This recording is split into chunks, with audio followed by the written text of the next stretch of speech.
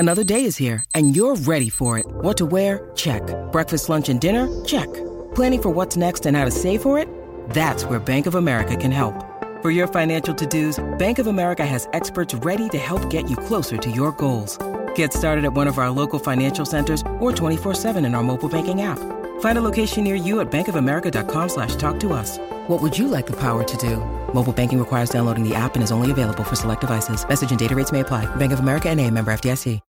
When you need mealtime inspiration, it's worth shopping Kroger, where you'll find over 30,000 mouth-watering choices that excite your inner foodie. And no matter what tasty choice you make, you'll enjoy our everyday low prices, plus extra ways to save, like digital coupons worth over $600 each week. You can also save up to $1 off per gallon at the pump with fuel points. More savings and more inspiring flavors make shopping Kroger worth it every time. Kroger, fresh for everyone. Fuel restrictions apply.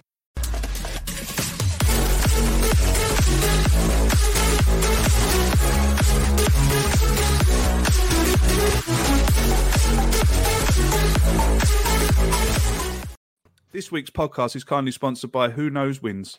This is a new social sports game where mates, family and colleagues pit their wits for real money. Use the free app to play directly against your pals in your own custom league, or join the thriving community of players in one of our existing competitions like this week's Pick 10 League with a guaranteed £6,000 prize fund. Keep on top of the action with live updates and bask in the glory with live chat. You don't need to get all the predictions right. You just need to get more than anyone else. Guaranteed winners every day. Download the app now from the link below in the description. Good evening, good morning, good afternoon, wherever you may be. Welcome back to the Same Old Arsenal podcast, 4 Men and a Mic edition. I hope you're all well. Hello to everyone watching us live. And, of course, hello to everyone listening to us on the audio as well, on Spotify and Acast and Apple Podcasts and all the other mad-named podcast outlets. If you're listening on one of them, hello to you. 4 Men and a Mic this evening. We are back. Danny, how are you, sir? I am an owner of 2 washer dryers. 50% of which work. Nearly got that wrong, didn't I? Nearly.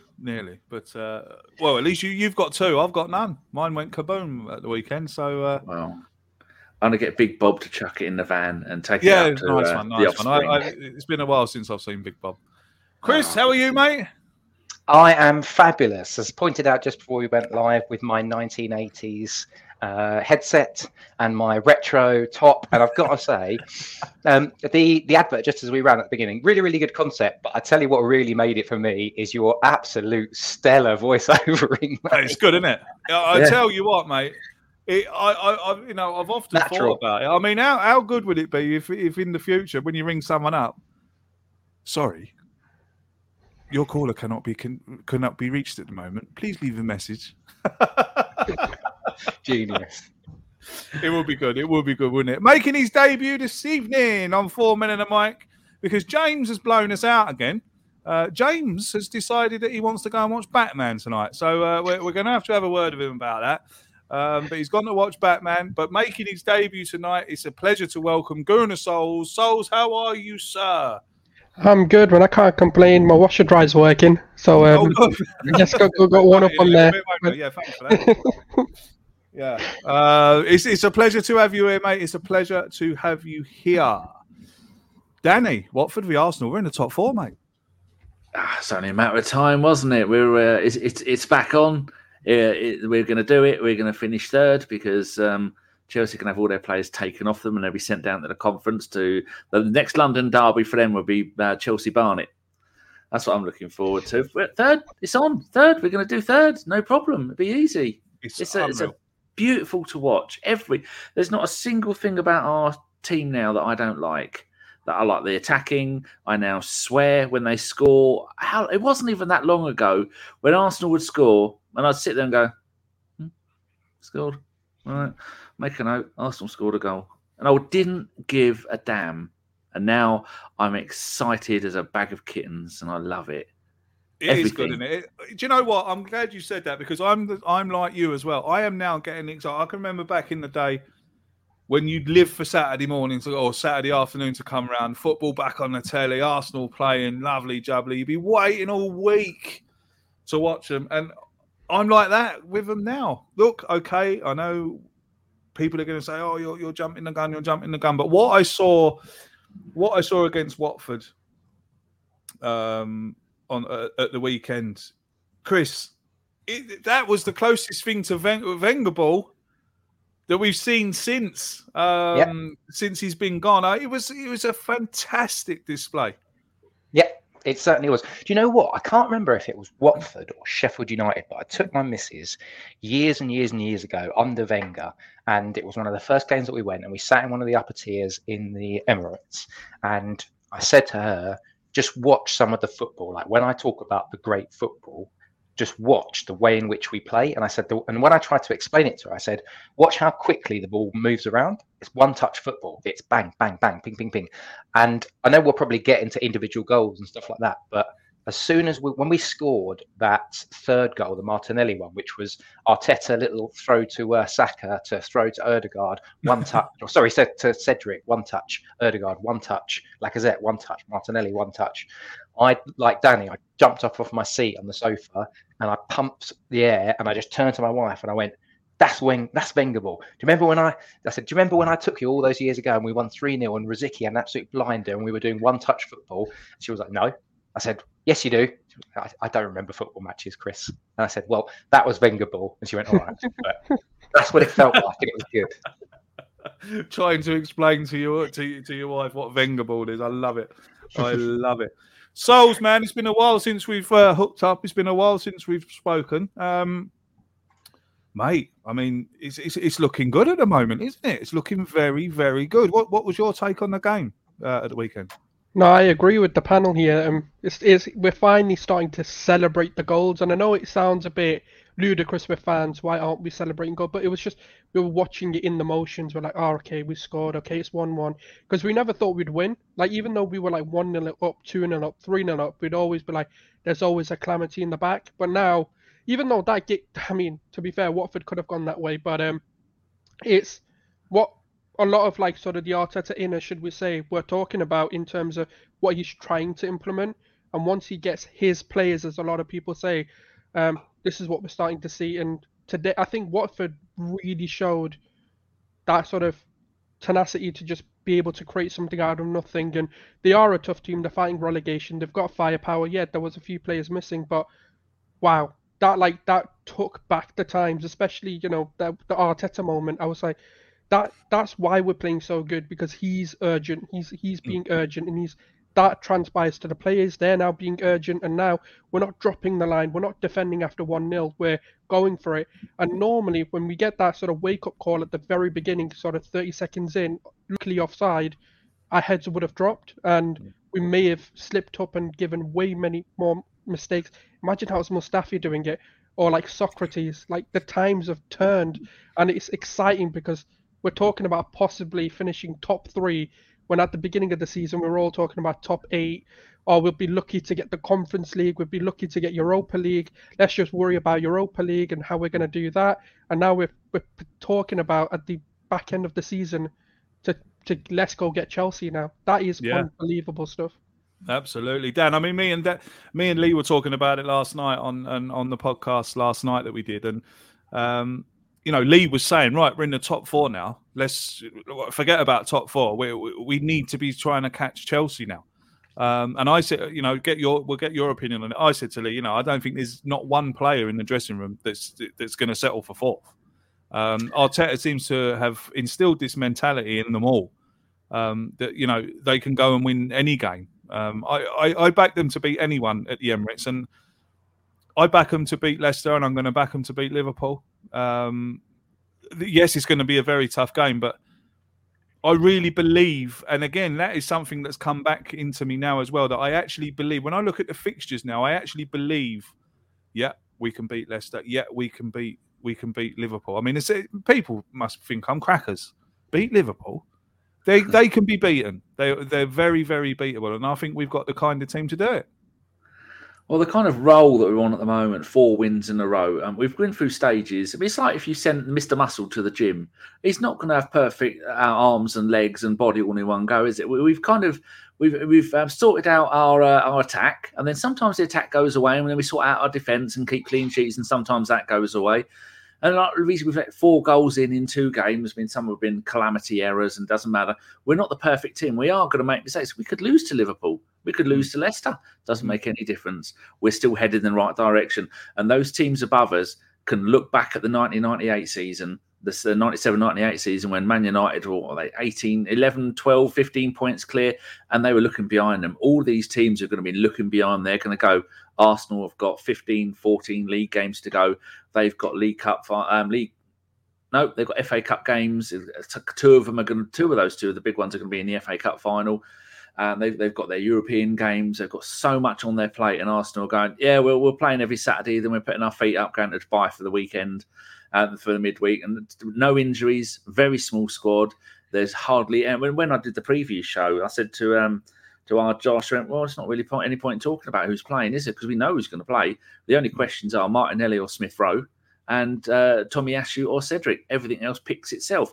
Everybody knows what they're doing. Everybody's pointed in the same direction, and everything's working. But there are going to be hiccups. We are not going to win every single. We can, but we might not win every single game for the rest of the season.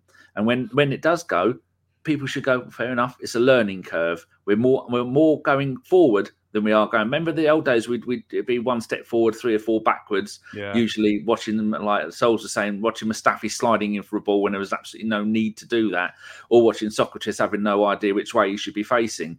Those days are gone. We're headed forward. Everything's getting better and everything's looking fantastic. But people, when it does go wrong, just go, fair enough, never mind, bad day. We move, as FK says. We move. Yeah, good old FK. Yeah, we move. Chris, I was watching the Arteta interview after the Watford game, and what struck me is, and I know I'm kind of repeating myself here if people were watching last night, but it's good to get the other boys' thoughts on it. After a great win, you're expecting Arteta to be coming out buzzing. Well, he was buzzing, and he was very happy with what he saw. But what struck me was the way how disappointed he was about the mistakes we made. Now, if you've got a manager like that who's going to pull you, you're going to walk in. Imagine all the players walking into the dressing room. Yeah, great win, but sit down and listen. How important to a player to have a manager like that? Do you think? I think it's massive. But you can't go too far one way, can you? Can you imagine if you go full Roy Keane and like every single week, people, you're just telling players they're crap. We've won 12 in a row, boss. Doesn't matter. You didn't do this, you didn't do that, and they start to switch off and they become desensitized to it. So he needs to pick his kind of moments, and all of the best managers are good at picking their moments. Wenger was. Ferguson, etc. But Wenger was a master at it, where he would have moments. I remember, I'm sure it was one of the autobiographies by one of the old back 4, and it might have been Tony Adams, said that everyone came in after they were losing or drawing at half time because they were cheesed off, and they sat down, and it was a 15 minutes of half time, but Wenger spent 10 minutes just sat down as they all sort of went into each other, and then eventually they all went quiet because they were waiting for him to talk, and he was just completely calm and serene. And then went, right, this is what you got to do in the second half. And it was calm. And there's other times where we've heard about the stories, where Fabregas came out and said, I've never seen Wenger go. It was against Liverpool at Anfield. I think we beat them at Anfield. And he said, I've never seen Wenger go as ballistic as he went to us like that day. And we turned it around in the second half. So it's about picking your moments. And so providing that he is picking those moments, then for me, absolutely crack on. And what I think it shows is a relentlessness to him as a manager, and an acknowledgement that felt like a very different game to an archetypal Arteta game. And the reason I say that is because that felt to me on Sunday like a basketball game, and like we didn't actually have control. And so I kind of got what Wenger was talking about, because we were great going forward. It's a little bit shaky at times defensively, and it meant that it felt that we lacked a little bit of control in a game where he probably felt, let's control this. It wouldn't surprise me if Arteta would have preferred to have win that 1-0 with a boring, simple goal, and then nothing else happens for the entire game. Like you score in the first 10 minutes, and then you just shut the game down because then you've got the game under control. Yeah, I don't know if I can agree with that now. 1-0, oh, Jesus. At 3-1, I wasn't comfortable. What would I be like at 1-0? Goodness me. Souls, on the flip side of that, right? On the flip side of that, it's great to see Arteta. And it's great to see Arteta, disappointed, even though we won. In a good way, it's good to see him disappointed about the mistakes we made. But on the flip side of that, how much do you think that these players are actually into this process, if you want? Because if you ask me, Bakayaro Saka says, they all know what they've got to do. 14 cup finals, they want to finish as high as they can. I mean, he's definitely got these boys under his control, I think, don't you? 100%. I think one of the biggest things is a lot of people said he can't handle the egos and, sort of big personalities. But for me, I think a lot of people don't want to be dealing with big personalities and egos because it's not good for the dressing room, especially with how we're sort of trying to rebuild. And when you've got a team of people believing in what you want to do, they'll give you 100%. One of the biggest sort of factors is look at Bellerin's attitude. I hate to bring him back into it, but when he said that Alexis Sanchez trains too hard, like you're a footballer, your whole job is to train and play matches. You get paid, multi-million pounds a year to train and be ready for matches, and you look half ready every single game you played. So for me, and it's also the self-belief these players have gotten. So as much as, yes, he's criticised them, he's maybe publicly come out and said, look, I was disappointed in X, Y, and Z. But when you talk to the players or when you listen to their interviews, they've got this like utmost self-belief that they are the world's greatest players. Like that nothing can touch them. They're playing with fear, like with no fear and confidence that I've never seen. Like the cockiness that Ben White's showing recently, like it's incredible. Like the way Ramsdale's riling up, rival fans and like the opposition fans. And I think that all transpires. And then when you see like Ramsdale doing that, you're not going to want to sit there and not give 110%. Even as a fan, like from people that I've heard going to the Emirates, they've said it's never rocked so much. It's never been so good in United, and that all comes from sort of the players firstly believing in themselves, putting that performance on the pitch. And I think the turning point was for me West Ham 3-3 because Lacazette came out and said, we didn't listen to the gaffer in the first half, and in the second half we listened to what he said, and that's how we came back into the game. And I think that must have been a turning point within the team, or the people who believed in him, because you've got your Guendouzi's, your Aubameyangs, your sort of players that they have this sort of problem, and they've always had that problem. So I do think once they started to realise that when we do what he tells us to do, we're actually winning games. And for me, if he isn't winning, that's when the belief goes. But as long as he wins and these performances stay up, those players have no reason to doubt him or to not listen to what he's got to say. And then when you hear like Leroy Sané, Raheem Sterling, and the likes giving all the credit to their development to Arteta, someone like Saka is going to sit there and go, who was Sané in the Premier League? One of the best wingers in the league. Who's Raheem Sterling? Arguably one of the best wingers right now in the league. So why am I not going to listen to him when he's telling me to do this, this, and this? And a lot of people telling like Martinelli, he hates Martinelli. Like the agenda came out because he wasn't being played. But when you look at Martinelli now, to when you first seen him, the development's there to see, like the progress and the improvements there. Like it's solid. He wouldn't be the player he is without like sort of Arteta's guidance. Bukayo Saka getting 13 goal and assist contributions, ESR getting 9 goals. Martinelli's like the third or the fourth, under 21s with goals and assists. That's massively changed, and their belief that I think their performance is making them believe that what this guy's telling me is good for me and I need to take it on board. And I think that's all it is. And as much as they develop and they see the improvements, they'll keep listening to him. That is a brilliant point about the West Ham game, mate. That it really is. You made me actually sit back and think, bloody hell, yeah. It has been since kind of, we've had some rocky results since then, but it's definitely got better since that 3-3. You look at Saka at the weekend, Craig. Yeah, he was one-on-one. He went and got the ball off of one of their players. Looked like he roughhoused him, fouled him, got the ball off him, and passed it on.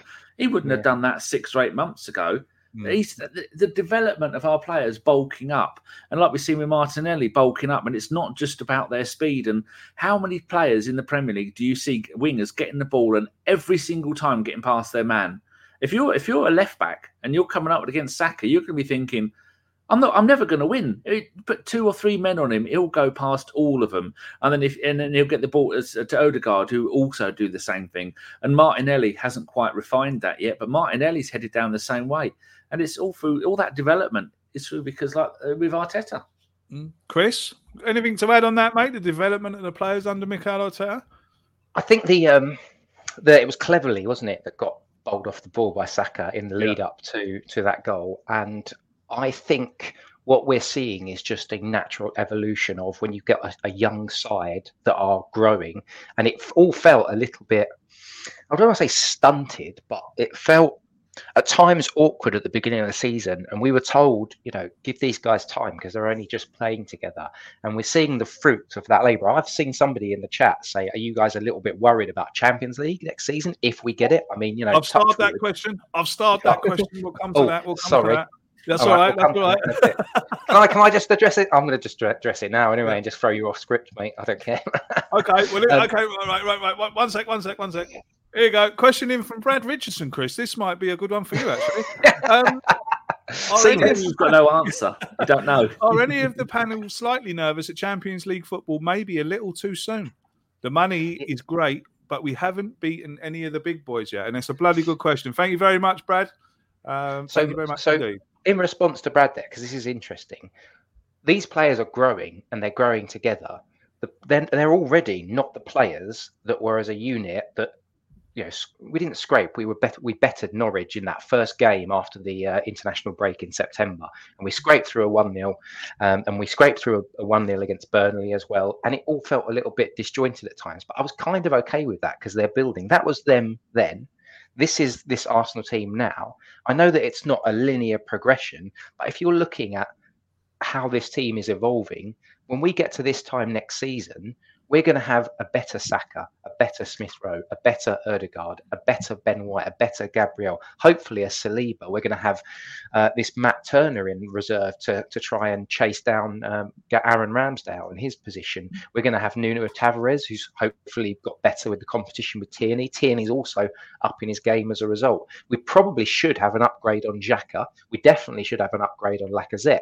You've got Martinelli will be a year better and stronger in his body. So the evolution of these players, which is combined with their increasing physicality and the fact that we will physically need to add to the squad because of players leaving, I only see this as a positive. So I see the growth of the players, how they're growing in stature, in confidence and physicality, all linked to how we can make it successfully in the Champions League with a squad. Because let's not forget, you don't always play Milan, Barcelona, Real Madrid, Man City in the group stages. There'll be some group stage games which we'll look at and say maybe there's some options for rotation there. We didn't, when we were in the Champions League, we didn't play our best team every single Champions League game. So in the group stages, so I think there's going to be options there. I'm less worried, but of course we have to address that when it happens. Hopefully, touch wood, it can happen. Yeah, I mean, obviously. Do I think it's too early for this team to be competing in the Champions League? I've always said that if you're good enough to qualify for it, then you're good enough to be in it, in my opinion. Whether we go on and go on a run on it, what worries me is obviously past Champions Leagues when we get in the group stage. We win the group stage, and then we get a Bayern Munich, we get a Barcelona, we get tanked, and that's Champions League gone. Mems put up a brilliant video there the other day of the Bayern Munich game at the Emirates when they spanked us 5-0. The defending, Mustafi, Mustafi was just a statue, an absolute statue, and it was just shocking. Now, yes, we've gotten better in defence with Tierney, with Gabriel, with Ben White and Tommy Yasu. Souls, in the Champions League, going forward, I'm not worried. In the Champions League, at the back, are those four ready for Champions League football? It's always a tough one. But when you're looking at sort of structures and tactics and whether they can deploy them, I feel like we've solidified our defence. We've got the third most clean sheets in the league, just behind obviously Liverpool and Man City. No surprises there. A lot of people gave a lot of plaudits to Tuchel and his defensive methods, and Mendy for being a rock at the back. And we've got a better defensive record than they do. When you look at sort of the qualms or the sort of concerns people had about Ben White, he's blown that out out the water really. When you look at aerial duels, when you look at dominance in terms of tackles and stand tackles, and even when you look at just the structure, when we look at other sort of Champions League competing teams, you see certain profile of defenders, sort of one is your dominant, which is Gabriel in this case, someone who's going to fight, rough up your sort of attackers and deal with the sort of physicality of it. Then you've got your sort of pacey, sort of sweeper defender, who's your Ben White, who's going to be the ball progressor, who's going to, make sure that he's in behind just in case when Gabriel does step up, that he's got the pace to recover. And that's your sort of like, when I always use the analogy is PK Puyol. When I use, John Stones or, your Ruben Neves, and your Ruben Diaz, sorry, like they're the two defenders. Why you've got one that's colossal, that's physical, then you've got one that's there to ball progress and obviously, sort of just be a bit more pacey and to recover. You've got Varane and Ramos who had different roles. So we are building a defense in the mold to be, sort of champions, to be sort of even European champions. And that's why I'm not concerned. Of course, the quality is now what we need to be asking, whether they're good enough to sort of compete against your Lewandowski's, your Luis Suarez, your Messi's, your Mbappe's, and obviously the super teams that we're going to be coming across. But I think that's an expectation thing. And whether we're going into it knowing we can win it, of course, you go into every competition thinking you can win. But there's got to be a realistic expectation that, okay, if the group stage is a fairly easy one, we want to be at least getting out of it. But at the same time, there's a flip argument. Being in the Champions League brings you players that are Champions League quality. Yeah. And for me, if, let's say, Gabriel isn't to be good enough or Ben White isn't to be good enough, we can get a centre-back that is good enough, because what's stopping them from joining Arsenal? We've got the history. We're one of the biggest clubs in England. And now we've got Champions League. The only thing that stopped us from getting Vlahovic was the third point, which is we didn't have Champions League, or we couldn't guarantee Champions League football. And that's why he went to Juventus over Arsenal. And that's why he was contemplating whether he wanted to go to Spurs, because of how they've done recently in the Champions League. So for me, if we don't have the quality now, being in that competition will attract that quality. So it kind of works both ways. And for me, I'm not that concerned, because I do think we'll get enough quality in front, as in we'll get that DM or we'll get that midfielder who can then stop everything from coming to our defence and pressurising our defence. So there are, obviously, there's always going to be reservations till we go into it, because FA Cup early exit, League Cup early exit, what's to say the Champions League isn't going to be an early exit? But we've got to adjust our expectations according to the teams we're playing. As long as we're competitive against the teams we should be, on par. Obviously, if you're playing a Bayern Munich or the supposed Real Madrid that could be next season with Mbappe and Haaland, you're not going to sit there going, yeah, we're definitely beating them. So I think it's making the expectations real, but also understanding that the players will come in just by being in the competition. Yeah, it's a good point now. I mean, getting into the Champions League is where you want to be to attract those kind of players, and you're dead right. Absolutely dead right. Danny, too early for these boys, or, get them in it and let's see what happens? Well, we've seen the effect of COVID has had on football worldwide. There's so many teams are selling their best players. I'm just looking at the 16 teams that are currently in the Champions League that are left in it. Craig, tell me if you would be worried about playing any of these. Red Bull Salzburg from Austria, Sporting Lisbon, Benfica, Chelsea, not even worried about Chelsea. Atletico Madrid are having a terrible season. Villarreal, Inter Milan aren't what they used to be with the manager and the players gone. PSG, possibly. Bayern Munich, possibly. Man City, definitely. Ajax, no. Lille, possibly. Man United, no. Juventus, no. Liverpool, maybe. Real Madrid, possibly. But our team at the moment could take on most of those teams and either do all right or beat them. There's only... Which ones of those, Craig, would you be worried about that we wouldn't be able to beat? Obviously Liverpool. You'd be worrying about playing Liverpool on a Champions League night. Liverpool, PSG, Liverpool, Liverpool, Man City, PSG. Yeah, Man City, PSG. Yeah, probably Real Madrid, because they're top of the Real Madrid are top of the league. They're a good They're team. not They'll always give you a different They're not game. having a good season. There's so many teams I think are rubbish now. I think the word worried. Rubbish. Would I be worried is the wrong word. Would I feel confident? I think would be another way of put. Would I feel confident about playing Real Madrid? Would I feel confident? I would. Yeah. I would, because I like I said at the Emirates, I back us to beat anyone. So, and that's before we've strengthened in the summer with another 200 million. Exactly. I mean, we're reading reports today that he's got 150 million to spend, and he wants 2 forwards, a central midfielder, and a right back. But I don't know where the right back is coming from. I mean, he's got Cedric, he's got Tommy Yusu. I mean, is he thinking about a new backup right back? Is he, thinking is he going to get rid of Cedric, who, going back to the weekend and going back to the last few games, Danny, I think he's been brilliant, Cedric.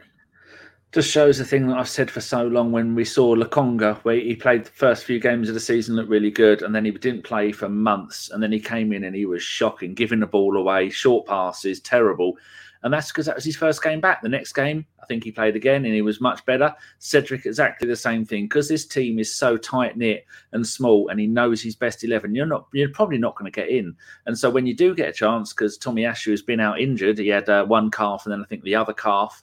And so Cedric has come from playing almost no games because there's no European games, there's no League Cup, there's no FA Cup. Normally they're the game. You look a couple of years ago, all of these players like Cedric, they'd be doing the Europa League run, so that we're not getting that. So he's coming in cold, and it takes a while. I mean, like we've always said, there's a difference between match fitness and fitness. You can be 100% fit, and you could only be 25% match fit.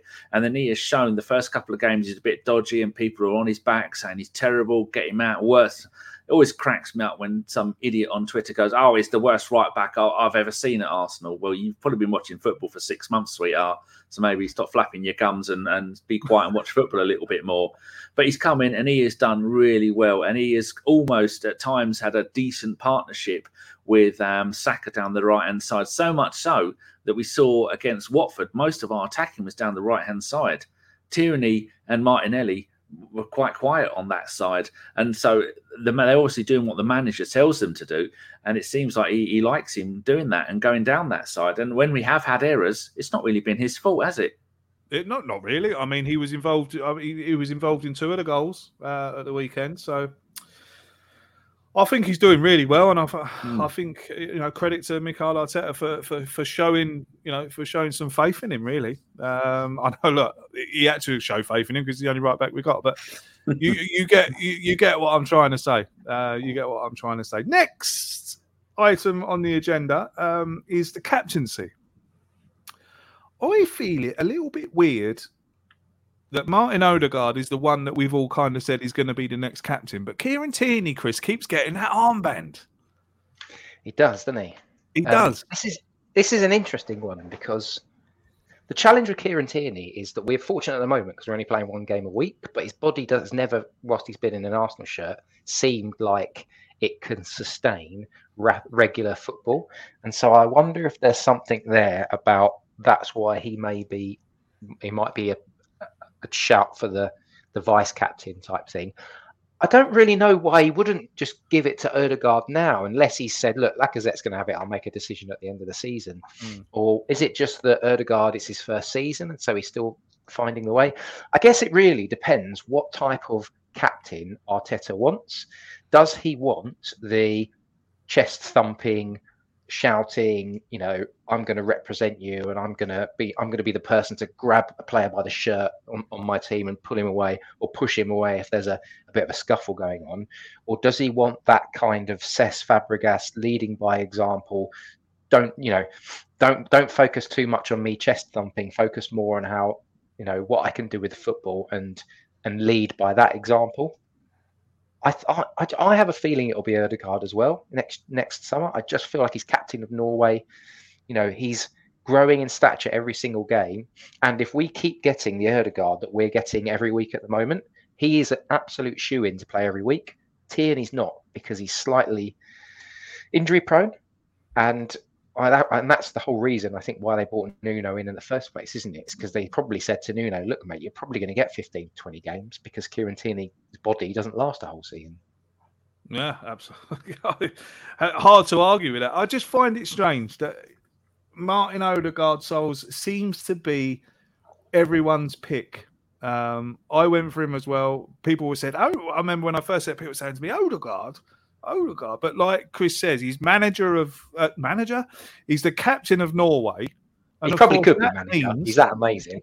Yeah, he's that amazing. He's manager and captain. But that all obviously means that he's going to bring Haaland in the summer, doesn't it? Oh yeah, 100%. He's coming in, isn't he? He's gonna be the biggest negotiation piece on that. But now for me, I think he's quite a vocal leader, and it's quite weird because recently I've seen Taney be more quiet, and other than the sort of passion and the sort of chest thumping, and all of that, and obviously when there's a sort of an argument going on with the ref, that's when I see more of Taney. But I feel like with Odegaard, he's more of the general on the pitch that's making things happen, who's orchestrating all the moves, and I guess it's quite a tough one because you do have, because you've got two different sides. You've got one who's going to be sort of like a disciplined captain that's going to make sure that you're not saying too much to the referee, who's going to be sort of at the forefront of every conversation with the ref and making sure that no one oversteps their mark. That's a Taney. Whereas at an Odegaard, it's more like, okay, this is what the gaffer's telling us to do. This is the patterns of play that we're playing, and like he's orchestrating everything. And for me, I'm not too fussed who gets it because they both lead by example. They're both, sort of respected members within that sort of dressing room. They both have an influence over players, and to a degree, even Kieran Tierney, he's obviously won things with Celtic. When you look at Odegaard, he comes with a high reputation coming from Real Madrid. He's been in and around that sort of dressing room, so he must have some insight to give. And for me, it's just who has more influence in that dressing room is who I'd give it to. And it's a bit tough for us as fans to realise who is more respected. I'm not saying one is less respected and not listened to, but if Tierney can be that person, it's a bit like the weird thing. I know a lot of people hate him, but it's Granit Xhaka. Like, he's got this weird aura about him where he seems to just be respected regardless of what he does. And for me, that's the type of thing I want in a captain where, it's the aura, it's the, I'm not going to mess with this guy, like he's going to probably beat me up if I, do something that. I do like the Patrick Vieira, Roy Keane mold because you don't mess with them. If they tell you to run and press, you're going to run and press because otherwise he's going to give you a boot in the dressing room, and that's why I feel I'm more leaning towards a Tierney. But then it's the injuries for me. It's how, luckily so far he's not really had a long-term injury that we need to be so worried about. But that can always happen. He's a game away from that happening, and it's normally 3 months out, not sort of, he's only out for a week, he'll be back. So it's tough, but it's a good predicament because there's Gabriel as well. There's Ben White that you could give a shout. There's Ramsdale that could be in a shout. So it's tough. It's really hard to pick. Oh, hello. For those who are listening on audio, Dan's cat has just appeared and is sitting right in front of his camera. Come on, Betty. Here she goes.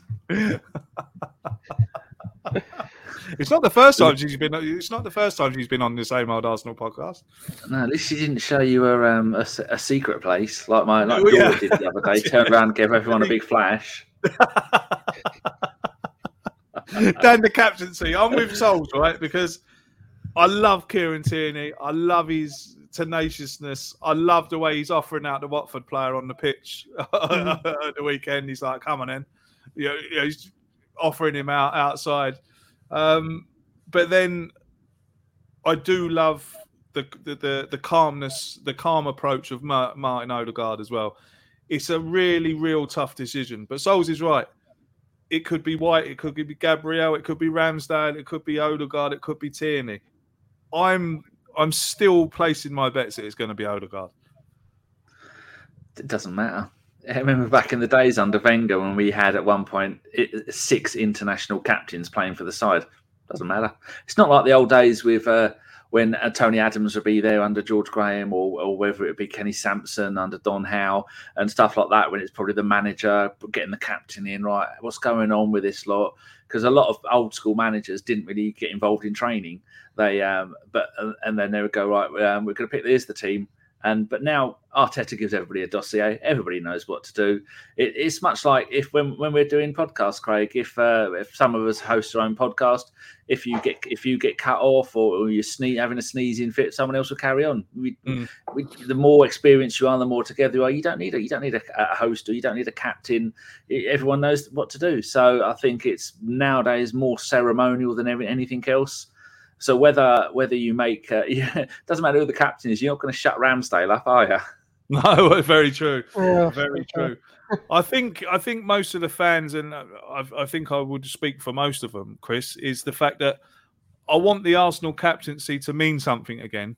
I want it to mean, the way it meant for Tony Adams, the way it meant for Vieira, the way it meant for Henry, Fabregas. You don't get it for your birthday like Theo did. Exactly. Yeah, I was just about to come on to that. Theo Walcott got it for his birthday against Everton, I think, wasn't it?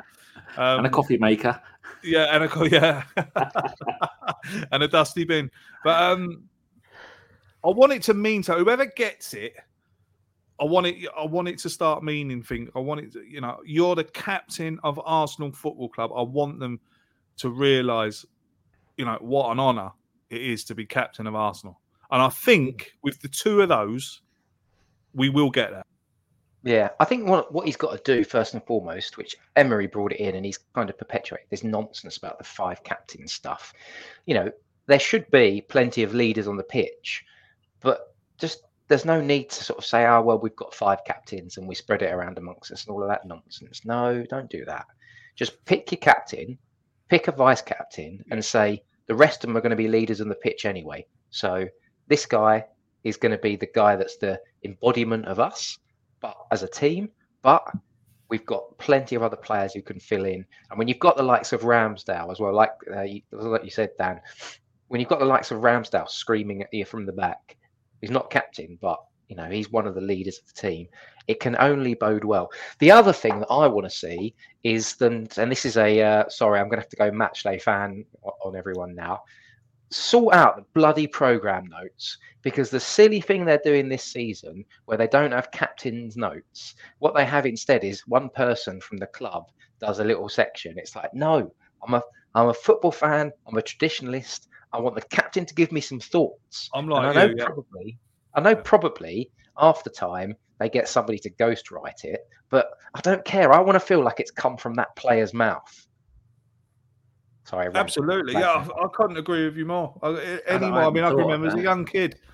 You can remember as a young kid when you first started going to football, getting a program, and the first page, you open it, and the first page is the manager, second page captain, and then the rest of it's full of adverts. But you're dead right. That connection, the connection to the fans, to the captain, the fans to the captain to the team back through the captain back to the fans is so important. And I think it's really coming to fruition at Arsenal at the moment. I think that fan, what's the word I'm looking for?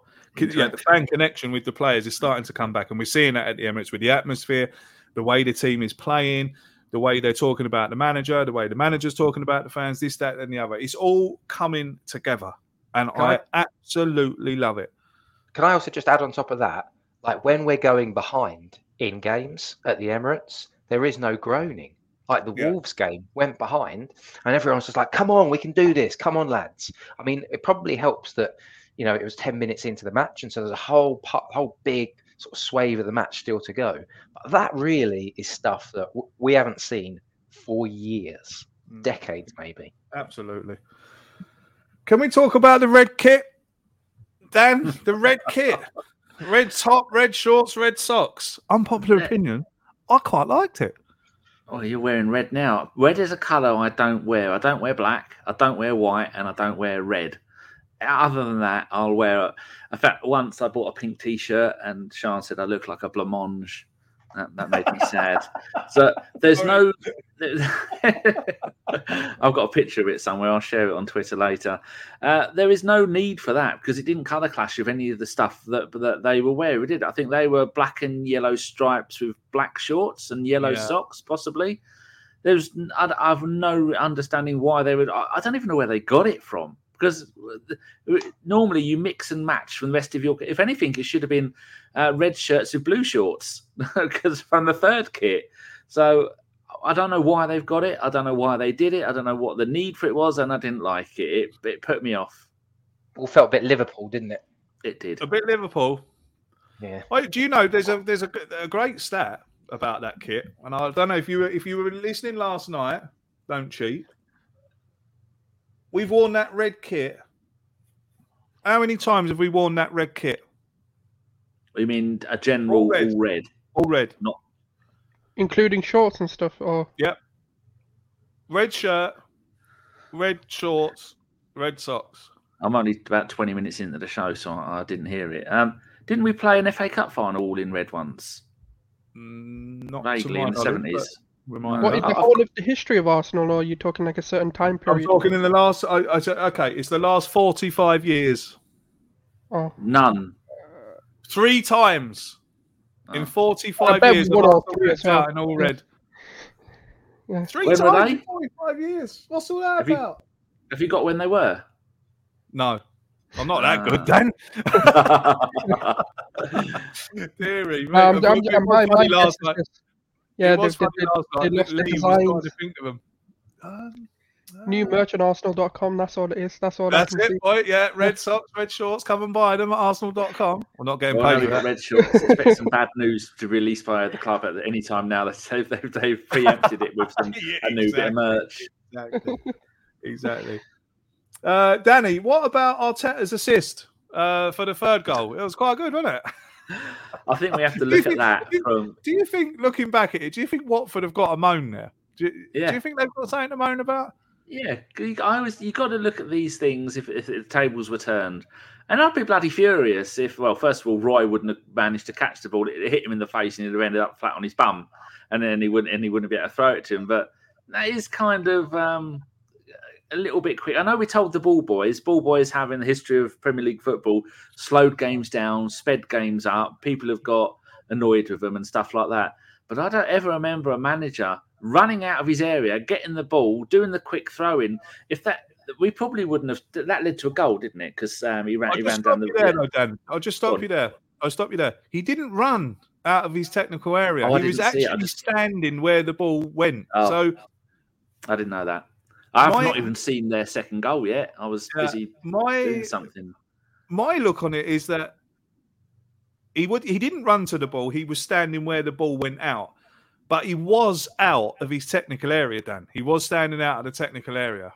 So, manager outside the technical area, throws the ball to his player throws the ball, 3 touches, goal.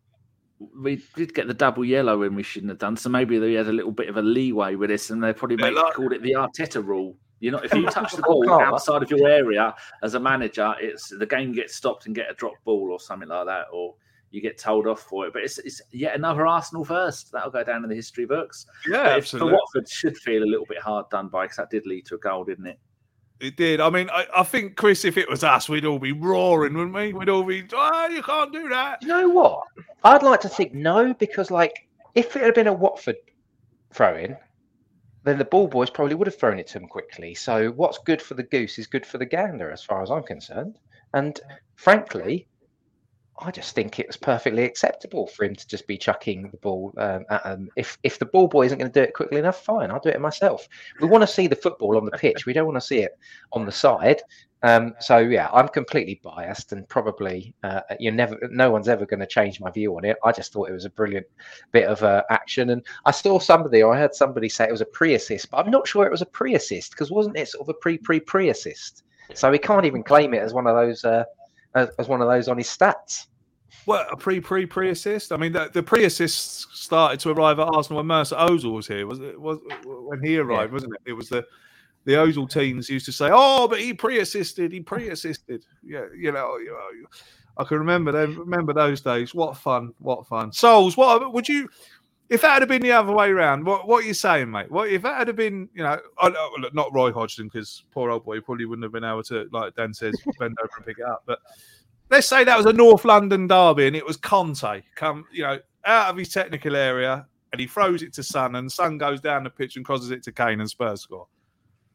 Or in that instance, yeah, I'd be pissed. I'd be like, yeah, we just conceded, and then let alone how we conceded. I'd be like, why did we even concede in the first place? Like, but to be honest, like when I was watching the game, I didn't even notice it. If I'm going to be completely honest, it was after when people pointed it out on Twitter that's when I noticed. Same as me. So, Yeah.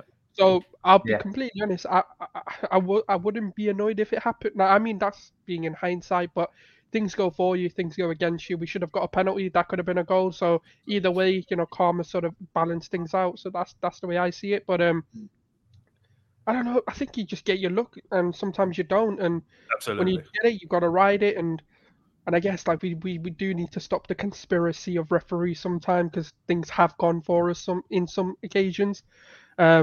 But yeah, I don't care. It was a brilliant goal. You can't write that goal off like for how beautifully it was done. One touch in the air, and even Ben was a bit. Oh, I can't even remember who their keeper was anymore. But even he was like Ben Foster. Beat. Yeah. Like he knew from his face he was diving the other way. And like Martin was like, nah, fam, I'm going the other way. And and you could just see it in Foster's face. He was like, I got beat. Like when a keeper, like when you see a keeper say, like you can see it on their face, like, nah, that was just like I just got beat. Like there's nothing I could do. That's the best goal for me. Yeah, trust me, as a goalkeeper, if as a goalkeeper, when you're beaten, and like there's just not even point even trying to go for it. Just like, yeah, all right, you can have that one. Do you think that Arteta's going to come out the next game with a towel tucked in his shorts like a bartender to give the ball a dry down just in case it happens again? Then we know we're in trouble. But he's wearing studs. The goals that we scored against Watford were beautiful, weren't they? Every single, all three were absolutely beautiful. And I remember the third one going in. I made all my kids jump. I jumped up. I said, record that, and watch that every night before you go to bed because that is how you play football. All of them, Dan. From the first one, the beautiful little flick from Odegaard. People are saying, did he mean it? Didn't he not mean it? Of course he meant it. The composure of Saka to get in the box and lay it back to him. Brilliant finish, 1-0. The second goal, again, one touch, beautiful stuff. Foster goes the wrong way. And then the third one to top it all off. I mean, absolutely beautiful. Arteta ball is alive and well. I'm not sure which one was I'm just looking. Oh, Martinelli was the third one. The third one was just absolutely stunning. I mean, they tried to do the same sort of thing with their one, though, didn't they? And they scored a stunner like that. But it's. I was saying, Sean and Sean's mum and my mum were here on the day, and I said I can't remember the last time that we scored brilliant goals, individual bits of skill, linking up skill, just the whole way that everything is flowing. And every time we attack, we think, yeah, could be a goal here. And you don't think it's going to come through to someone and they're going to put it wide. They're not going to go full Giroud and go 16 games without a goal. Lacazette's job isn't to score goals. We see that. Lacazette's job is like Pep at Man City. He's not playing as a striker. Everyone around him is the one scoring the goals and setting the stuff up. I mean, for Lacazette, I think he's got 4 assists in 8 games. So at the age of 30, yeah, he's actually got more assists. He's actually got more assists this year than Bruno Fernandes. Well, that's not hard. He ain't got anything really, has he? Apart from temper tantrums. Oh yeah, but Bruno Fernandes is world class. Oh yeah, his days of going to Barcelona are long gone. He'll probably have to go back to Portugal. But we see that for Lacazette to adapt his game at 30 and to get grief for it and to be captain and all these things together, and it's working. And we have said for a while, could we play a formation like Man City with no strikers? And it seems that we almost can. And even when Eddie comes on, Eddie plays probably wide left. Martinelli is a striker. He's playing on the left, or he can play on the right. And then, like we saw when Man City played Man United at the weekend, 92% possession. At times, that's the direction we're going to go in. That's the thing that they need to work on is keeping the ball, keeping the possession, and the turnaround we've seen from Partey. He got Arsenal Player of the Month, didn't he? He did. Although I'd have to have a steward's inquiry about that, I'm afraid. Odegaard. Yeah, absolutely. Yeah, absolutely correct. Yeah. But it's nice that it's the fact that he's doing it and he is having back-to-back good games. And Xhaka, I saw one of your tweets, Souls, where you're saying that Xhaka is going to be a lot harder to replace than some Arsenal fans think. Xhaka is Xhaka's working his arse off, and also Xhaka has changed his position. The two of them are swapped. Xhaka used to be the one that stayed back and swept up, but now Xhaka's getting a little bit more forward. The only thing I would moan about is them constantly shooting when they know they keep going full John Jensen, and I don't like that. But it's the whole thing. I'm excited. I want more games. I want us to be playing 5 times a week, Craig. Can you imagine when Partey scores against Liverpool from 30 yards? Spurs. Or Spurs in the last minute against Spurs. In the last minute of injury time. Oh! My hope is that when we get to that Spurs game, it won't matter because it'll be right at the end of the season and we'll be 7 points clear in top 4. So I can just sit there and have my cousin and my mates who are Spurs fans messaging me going, well, we've scored with whatever it is. I don't care. We're top 4. So you do what you like. Yeah. That's my personal hope. Yeah. Do you know what? It is my personal hope that when that derby, it's so funny you say, when that derby comes around, I want it to be... A derby against Spurs is never meaningless, but you know where I'm coming from. It would be fantastic just to sit back and watch a derby. Yeah, I'd be pissed if we lost, but just for them all to be like you said there, just to be texting. Yeah, but you in the Champions League? Oh no, you're not. Nah. Oh, okay. Have a nice day.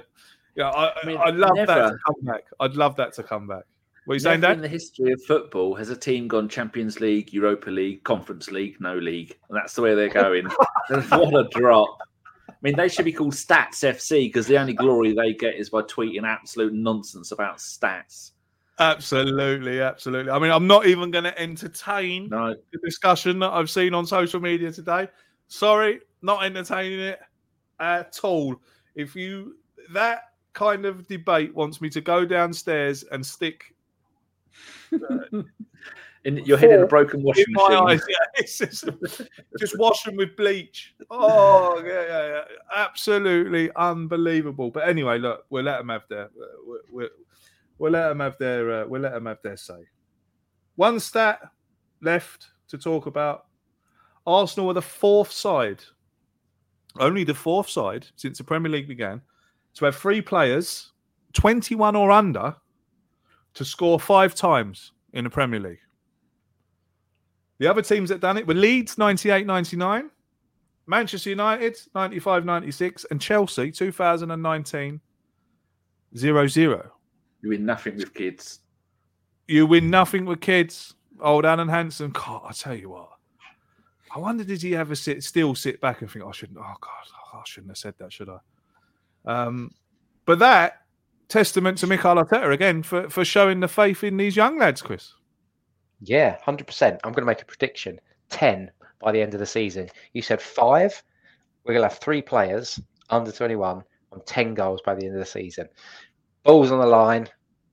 Let's do it. Oh, it'd be nice. So it's a nice stat, isn't it? I don't like really going into stats because stats. The only stats I worry about are the points on the board, but looking at it and reading it again, it's just showing where we're going and how far these young players really have come on. No, 100%. I think when you think about the criticism they got coming into the season, Bukayo Saka can't score goals. He doesn't have output. He doesn't have end product. Same with ESR. He made his career at Chelsea. All of that. And then Martinelli, the only moment he's got is the run he did to slip Conte. They've turned that around. A lot of opinions have changed. And for me, that if they're doing it at sort of 20, 19, 20, what will they become? This is just the beginning where they're learning. They're still developing their craft and perfecting what they need to do. And they're getting, nearly, I think all 3 of them are nearly double figures sort of for goal and assist. I think Martinelli's the only one who doesn't have that. ESR's on 9 goals. Saka's on 8, I believe, or 7. Yeah. So, 8. So, he's 2 away from being double figures there. And then Martinelli's not far away. But when you think he missed half a season, being in and out of the team, it's brilliant to see how ruthless they are, because that's one of the things we missed in Arsenal was players who wanted to be killers, didn't just sit for 1-0s or 2-0s or, just like 2-1s and then just sit back on it. They want to keep going. They want to, and even when you listen to them, they're like, oh, I'm trying to train on this and develop this. When you look at Bukayo Saka from last season, his right foot is so much better. He scored, I think, 2 or 3 of his goals have come from his right foot and his crossing, and he's become unpredictable. ESR always had that in him to be two-footed and use both his feet. Now it's just Martinelli whether he can develop that and kind of follow on that. I just think it's incredible to have 3 players under 21, arguably fighting for sort of top positions within the Premier League, let alone youngsters. You can put Bukayo Saka up there as one of the best Premier League wingers right now. Not the best, but arguably one of the best. Obviously, you got your Salahs and your Manes and your Mahrezes who probably are a little bit better. But he's fighting up there. And, even Martinelli, to get Jurgen Klopp coming out and saying you're generational, it is a big statement. And to go and back that, I'm excited. Like, let's put it as it is. Josh Kroenke said it. Yeah, he's got us, man. We are excited to see what this team can become. Absolutely, mate. Absolutely. The excitement is back, like we all said earlier on. The excitement is back about this current crop of Arsenal players. Let's hope that Mikel Arteta can keep them all together. I'm pretty sure he will, because the way, from where I'm looking, they all look pretty invested in what it is he wants to do there. Lads, we've just hit the hour mark. It's been an absolute pleasure to sit here tonight and talk about Arsenal with you, as always. Thank you very much indeed. Danny boy, what's going on with the Bergie Wonderland this week? Anything coming up? Yeah, midweek, Wednesday. I'm not sure what time, probably about 7:30, 8:30. It's Nick and me, and I think Femi said he's coming on, and there might be one other. And later tonight, in about 3.5 minutes, I'm over on the Arsenal over and over and over and over again with Rich and a couple of others, and Dorsey and someone whose name I don't remember. So I'm going to be over there after. Yeah, it's a happy time to be a Gooner, Craig. Isn't it just? Isn't it just? Chris? A blog in the morning, sir. A blog in the morning. Where can people find it? Yes, suburbangooners.com. I did a piece today about Kieran Tierney, actually, which was funny that about Harry wrote a piece about Kieran Tierney yesterday as well. I missed your one. I'm going to have to read that. Yeah, I didn't copy him. I didn't know he'd written it, so now it looks like I've copied him. But I have to write about something else now. Copy and paste. Yeah. And Souls, man, you've got your own YouTube channel on the go as well, haven't you, mate? Where can people find you? Yeah, literally just Gunnar Souls on Twitter. Pretty much post anything that I'm doing on there. And a lot of unpopular opinions now as well, especially the Granny Xhaka ones riled a few names. And me saying, Bukayo Saka is the best young English player right now. It's riled a few rival fans as well. So it's been interesting. So you can follow me on them platforms there.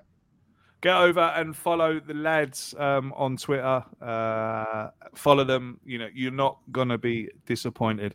Thank you very much to everyone who stayed with us and watched us live. Over 130 of you peak. So thank you very much indeed. Thank you for all the questions. Thank you for all the comments in the chat box. If you're listening on audio, thank you very much to you too. We are back on Thursday night at 8:30 with Amanda and the Always Arsenal show. She is interviewing actor Terry Stone. If you don't know who Terry Stone is, Terry Stone played, I've forgotten his name, but he was in Rise of the Foot Soldier, the one with the big blonde wig. That's him. And I think he was one of the main characters in the film Once Upon a Time in London. Very, very good actor. Amanda will be interviewing him on Thursday night at 8:30. So tune into that one. We'll see you again on Monday for the same old Arsenal podcast. The same motley crew. Let's hope we'll be talking about 3 points again. Let's hope we'll be talking about Spurs losing. Until we see you again, take care of yourselves and each other, and up the Arsenal. Sports Social Podcast Network.